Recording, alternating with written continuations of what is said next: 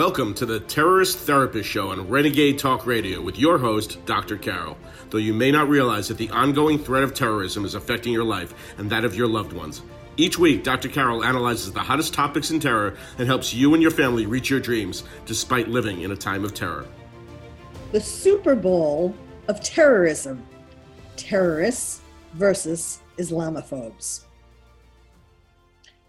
Welcome to the Terrorist Therapist Show. I'm Dr. Carol, a psychiatrist, and your terrorist therapist.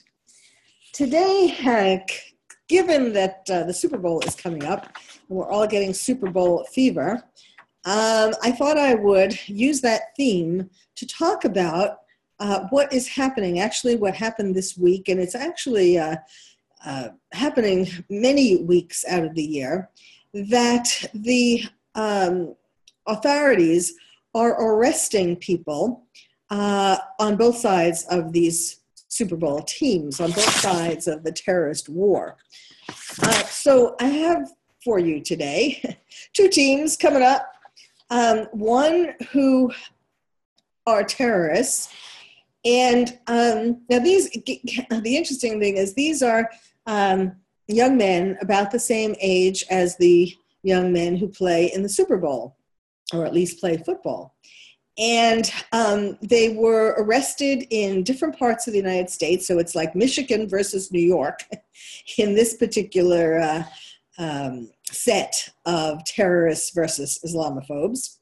We're going to be hearing about the terrorists in Michigan and the Islamophobes in New York. They're not fighting each other directly, as one does in the Super Bowl. There's no immediate contact, direct contact, but they're fighting for their opposing causes, and they're being cheered on by crowds of raving fans, although you don't see them as clearly as we see the fans in the actual Super Bowl. So let me first give you a little tease about the real Super Bowl that's coming up. The security is phenomenal. It is already underway. They've actually been studying Super Bowls in other cities before this for the past 2 years. So they are trying to make sure not only that nothing happens, that there's no terror attack at the Super Bowl itself in Atlanta, but not in places connected to the Super Bowl, but outside the Super Bowl. So this year, it's the New England Patriots versus the LA Rams. And as you know, there has been a lot of controversy because of the calls of the refs.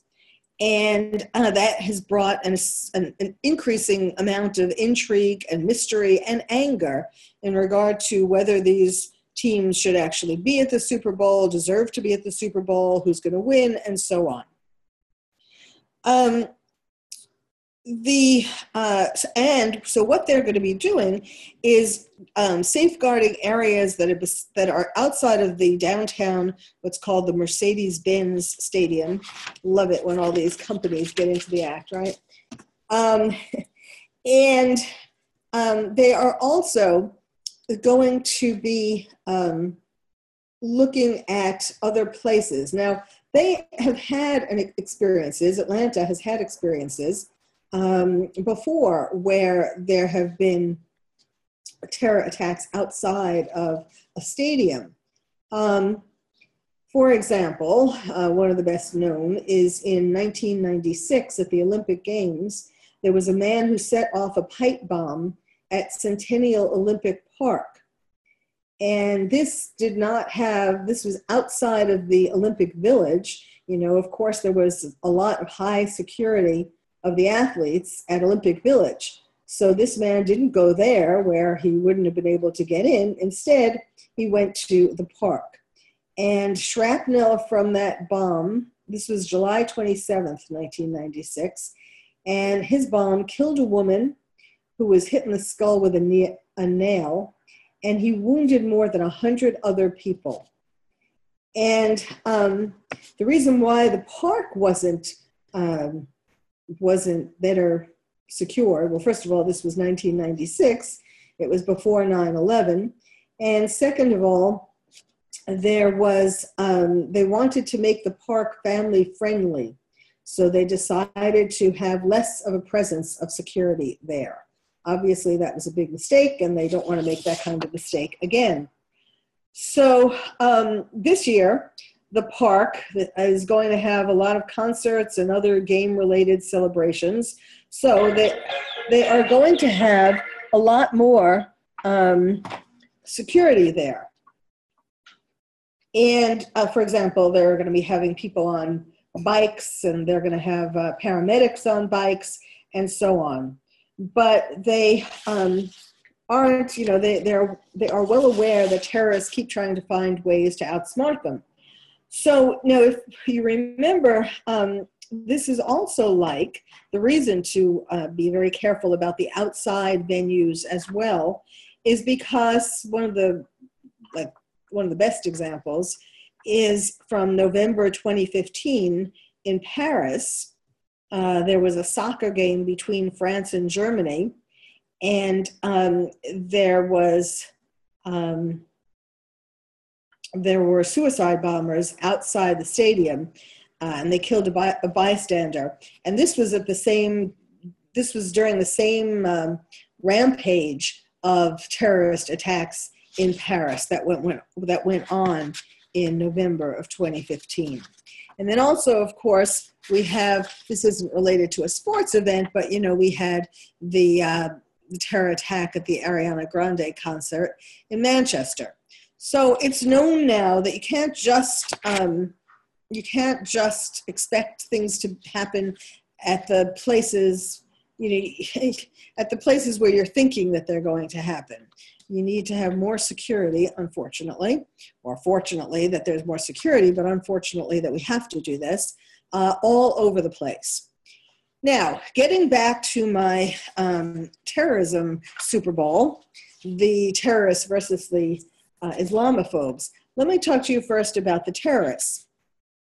This is happening, the arrests happened in Michigan.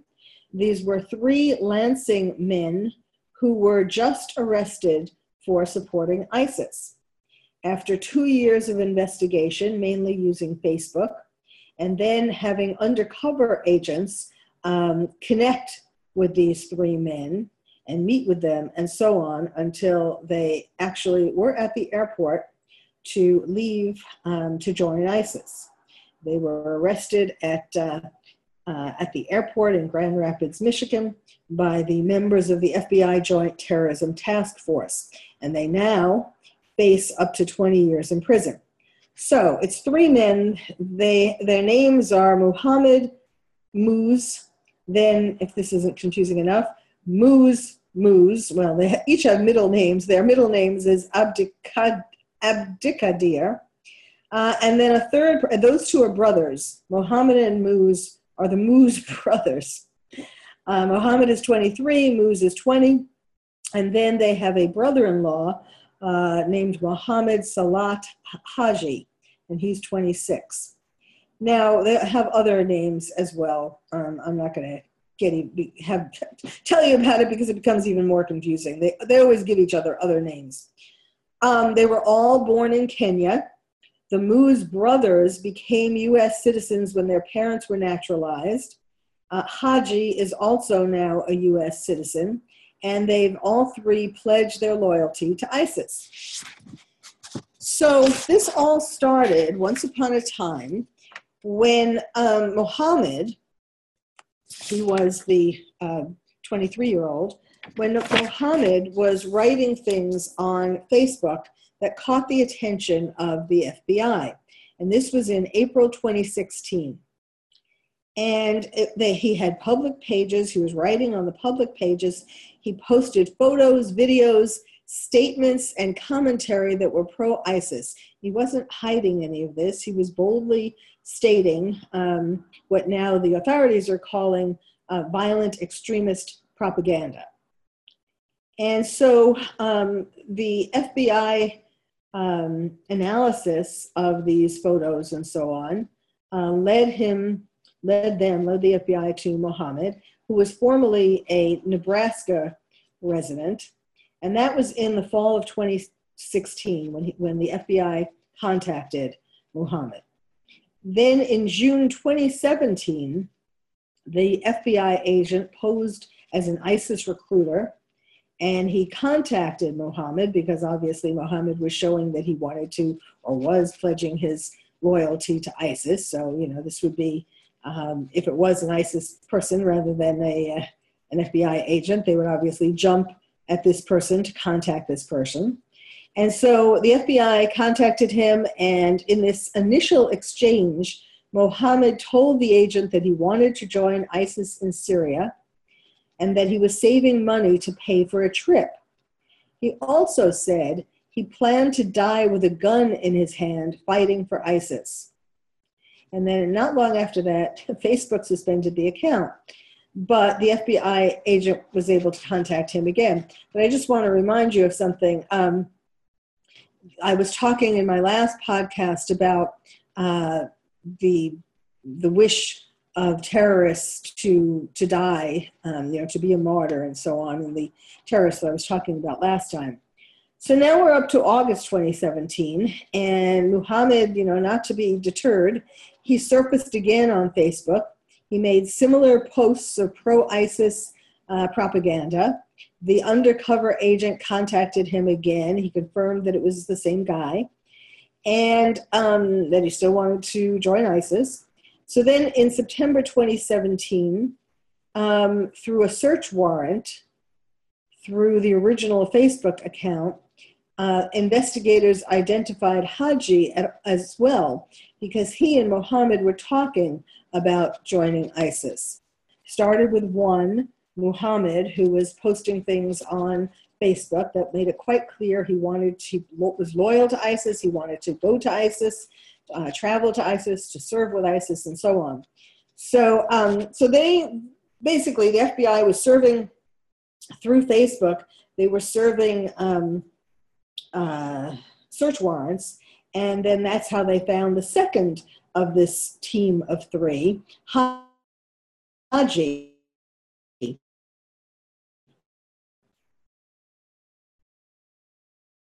Desire to fight for ISIS. And then at one of the times, Haji asked Muhammad to send him more ISIS videos. And he said about ISIS burning people, "I love it, man." Then in February 2018, they got another search warrant and they identified Muz, the second Muz brother, because he and Muhammad were talking about ISIS and so on. So, through the original Muhammad, they were connecting to his other teammates. Then from May 2018 to October 2018, they were able to find that Muz and Haji were connected, and they talked about killing non-believers and so on. Then the FBI brought in more undercover agents because they were realizing this was possibly a bigger threat. Now this is interesting. These two undercover agents, one posed as a Somali man and spoke a lot of times with Muz, who told him that he was planning to save money to join ISIS, to travel. And then the other FBI undercover man started posing as an African-American man from Chicago who had converted to Islam. And he started talking to Haji. So we have three FBI guys, and each one has each one of these three team members in their site who they're talking with, and primarily. And then in November 2018, over the course of a month, all three men made a pledge to ISIS in Arabic on video and sent the files to the undercover agent posing as the Somali man.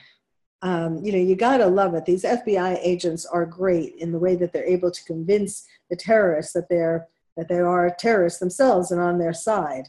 To get these men to send them a video, make a video where they're pledging to ISIS.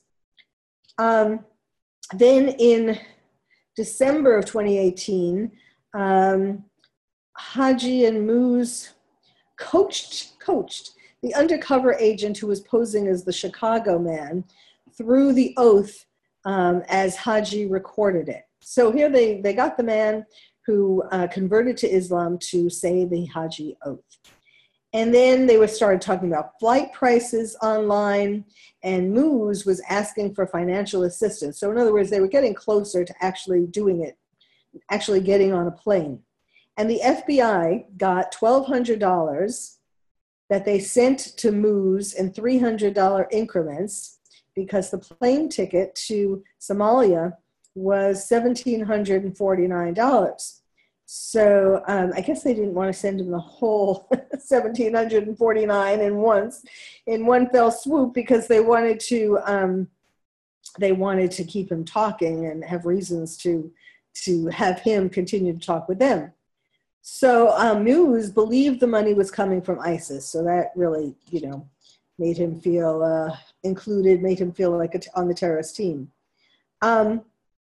Then in January 2019, so this month, Moose and Haji met the undercover agent who was posing as the Chicago man, and they met him at a Walmart in Lansing, Michigan. They discussed the trip to Somalia. The two men told the FBI man that if they failed in their attempt to join ISIS, they would conduct an attack or martyrdom operations. And they were talking about where they would do that, and they were talking about possibly Paris. And it's so interesting, because just like my last podcast, I was talking about there was the terrorist who couldn't get a passport, and so he decided to commit an attack in the US. Then this past Monday, these three men drove together to Grand Rapids. They parked, they went to the airport terminal, where Moose got his boarding pass, checked a bag, went to the security checkpoint, and guess what happened? The law enforcement officers, including FBI agents, arrested Moose while he was going through security. And they then arrested Mohammed and Haji shortly later in the terminal. So now what's going to happen? They're all three of them, team terrorists, face charges for conspiring to provide, quote, material support or resources to a designated foreign terrorist organization, unquote, specifically ISIS. And this is a crime under the Patriot Act. So, so far, one of them, Mohammed, has asked for a jury trial. We don't know what the other ones are going to do. They have court-appointed attorneys, and they are in big trouble. And we stopped them. We probably, it's kind of ironic, because yes, of course, they're arrested. They face 20 years possibly in jail. But the FBI agents possibly spared their lives, because as I was telling you last time, now there is getting to be more and more Americans who get killed or arrested on the front lines in the Middle East. And so it is a very dangerous place for them to be. And people go there, even wannabe terrorists, whatever you want to call them. They have this romantic view of what it's going to be like when they go to the Middle East and tell ISIS that they want to join them. They don't realize just how hard and dangerous. I mean, yes, they want to be martyrs. So in that sense, I guess they're not really, on one level, they're not concerned about the danger, but at the same time, it's sort of a fantasy. What they think they're going to find is somewhat of a fantasy, and it's a lot harder and more uncomfortable than they imagined when they were here. So now I'm going to tell you about Team Islamophobe. At the same time as Team Terrorists were arrested in Michigan, we have Team Islamophobe arrested in New York, in upstate New York. There were 4 young men arrested. Well, actually, it's 3 young men and 1 16-year-old. And they were found with 23 guns and 3 homemade bombs. And it's really interesting as to how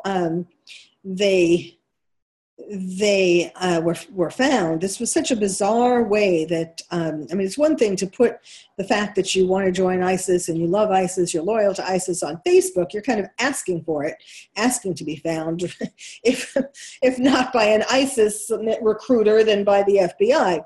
But this situation, these Islamophobes were not, well, they actually, for that matter, they did put anti-Muslim things on the internet, on social media, but they were still, they wouldn't have been, it is unlikely that they would have been arrested and their plot exposed if the 16-year-old hadn't made a big mistake. That's what you do. That's what happens when you get tongue-in-cheek, black humor, and all of that, because otherwise we wouldn't be able to talk about this stuff. It's too, I mean, you have to, I like to get into their heads and to understand what they're thinking and why they're doing what they do.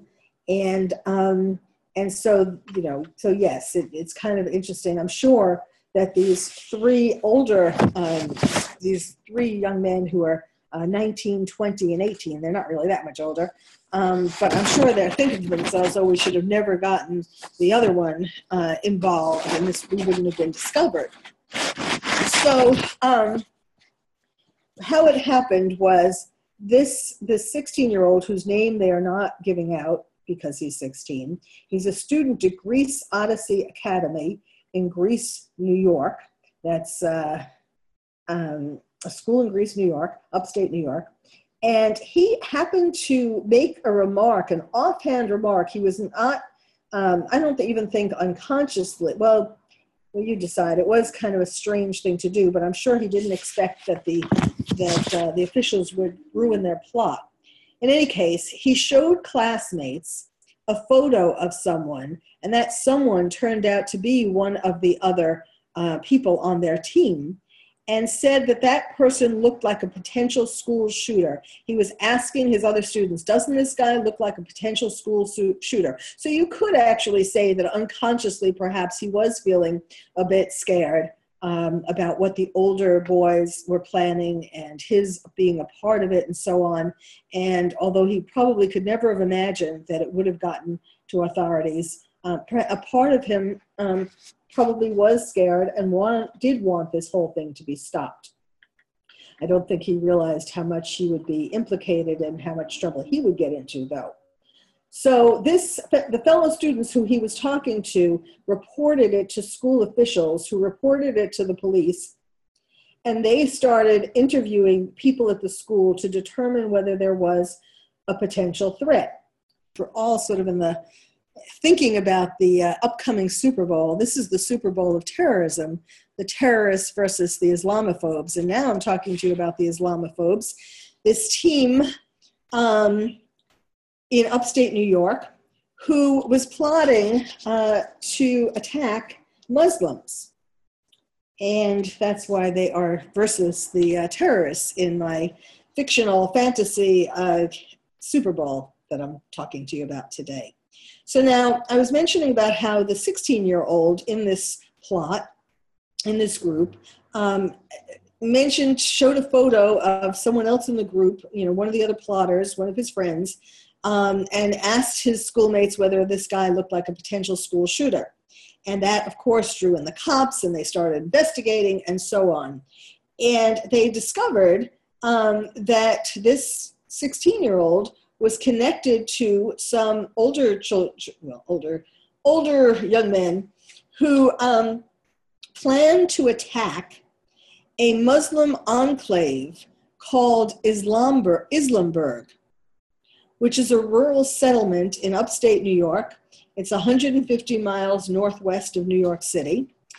And it is a place where, as the name suggests, there is a collection of Muslims, not necessarily terrorists, but that has been, a lot of, there have been conspiracy theories, and I actually, it's going to be interesting if the town is investigated more at this point, because what the conspiracy theories, and maybe it's true, but what they say is that in this town, it's not just peaceful Muslims, they are they are actually plotting terror attacks in Islamburg.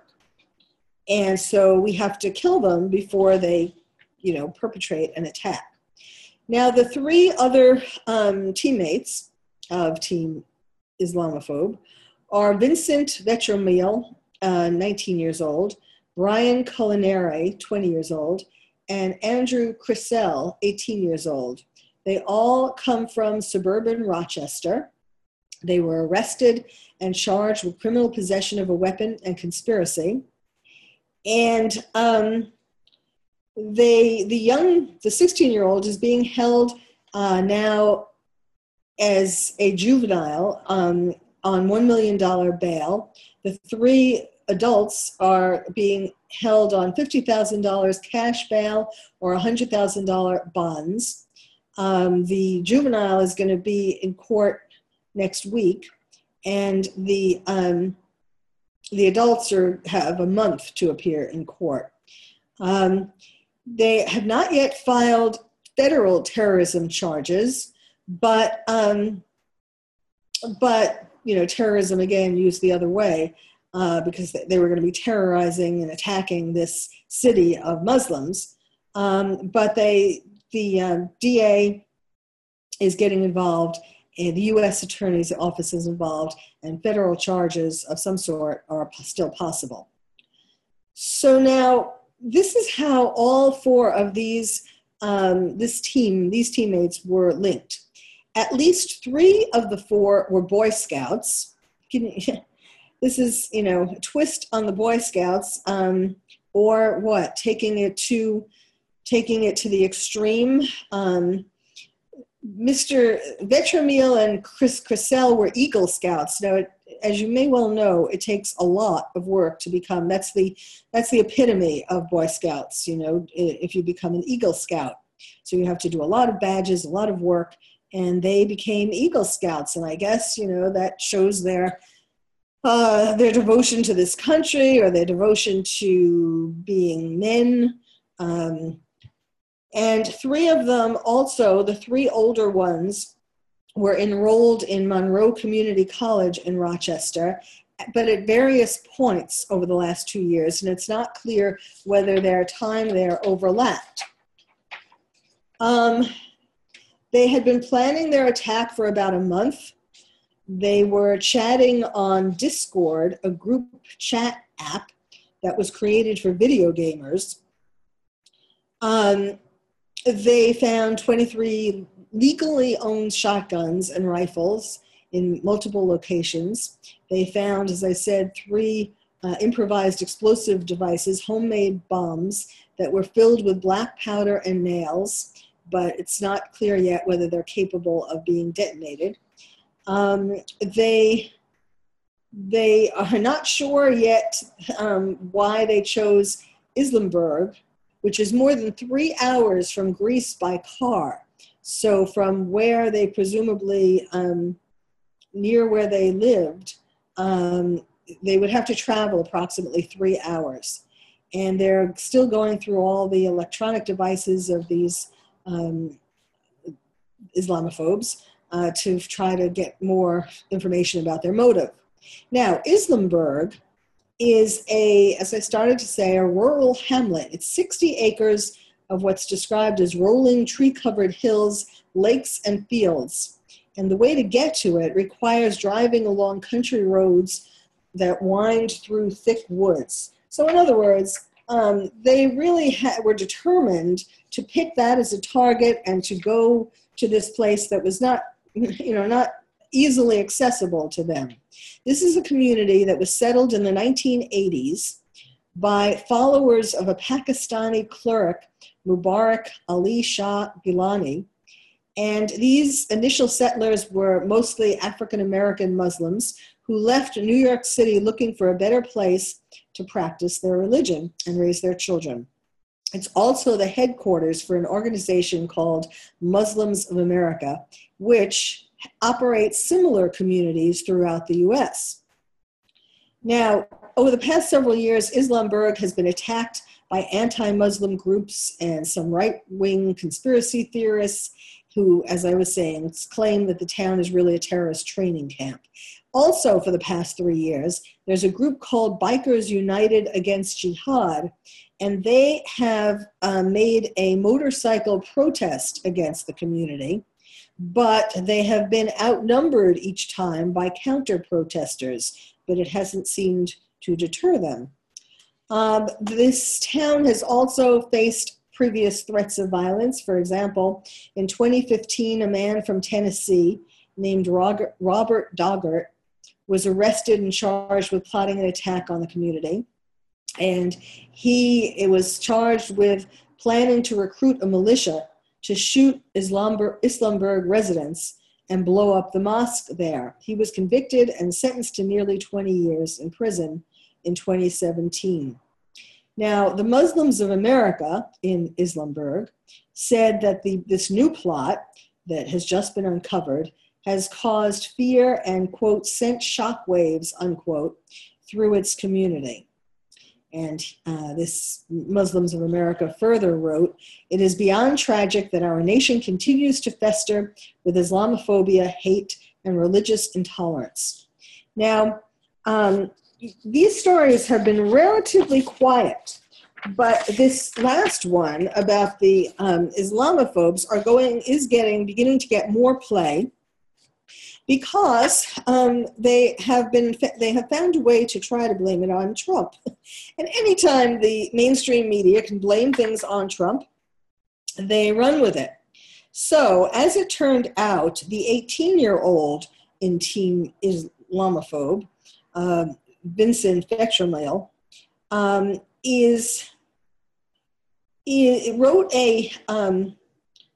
wrote a tweet in 2017, May 2017, that said, "Dear POTUS, I invite you to my Eagle Scout ceremony. Dear POTUS, I invited you to my Eagle Scout ceremony weeks ago. It was tonight. Wish you had come, but I get you're busy. Thanks for Make America Great Again." Yeah, a little busy.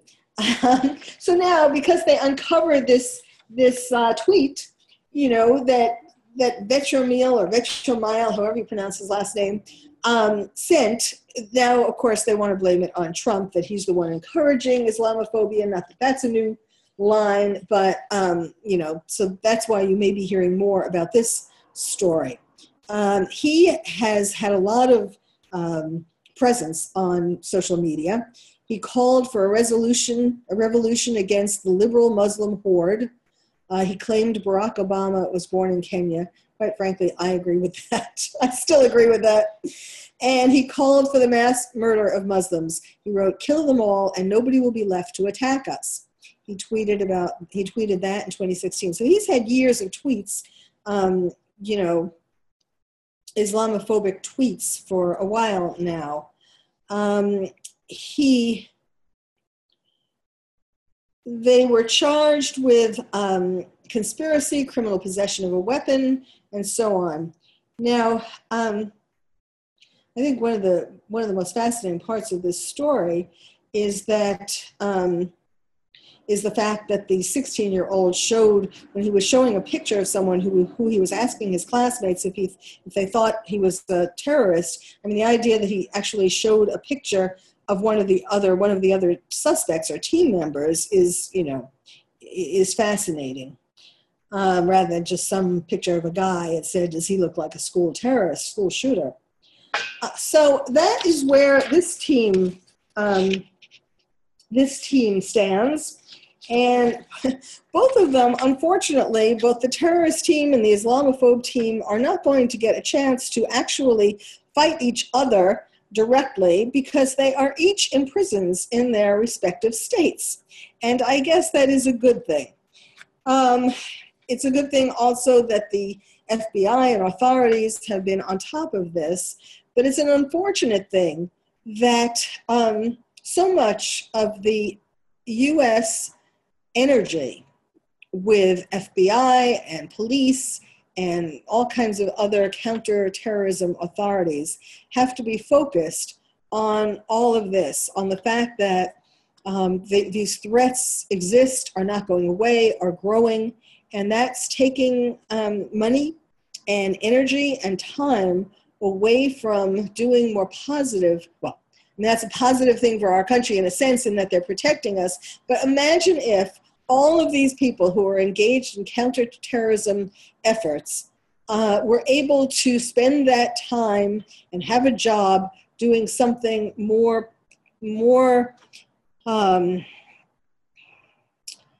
peaceful, more positive, something in the arts, something in some other kind of pursuit that makes us that's helpful, that's positive for us, that help us to enjoy life more. Yes, of course, they help us to enjoy life more by protecting us. But I'm pretty sure you understand what I mean. That we could use a lot more things, even including watching sports games, but without having to have all of this security around it. So thank you for listening to the Terrorist Therapist Show.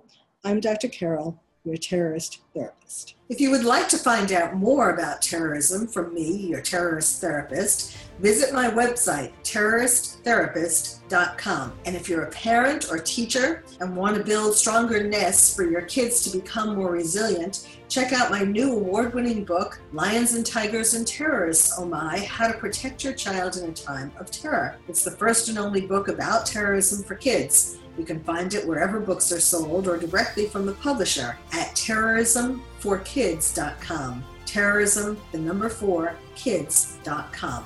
I'm Dr. Carol, your terrorist therapist. Thank you for listening to the Terrorist Therapist Show on Renegade Talk Radio with your host, Dr. Carol. We hope listening to the show has made you feel calmer, more resilient, and more able to reach your dreams despite living in a time of terror. You can also check out past shows on Renegade Talk Archives for more insights.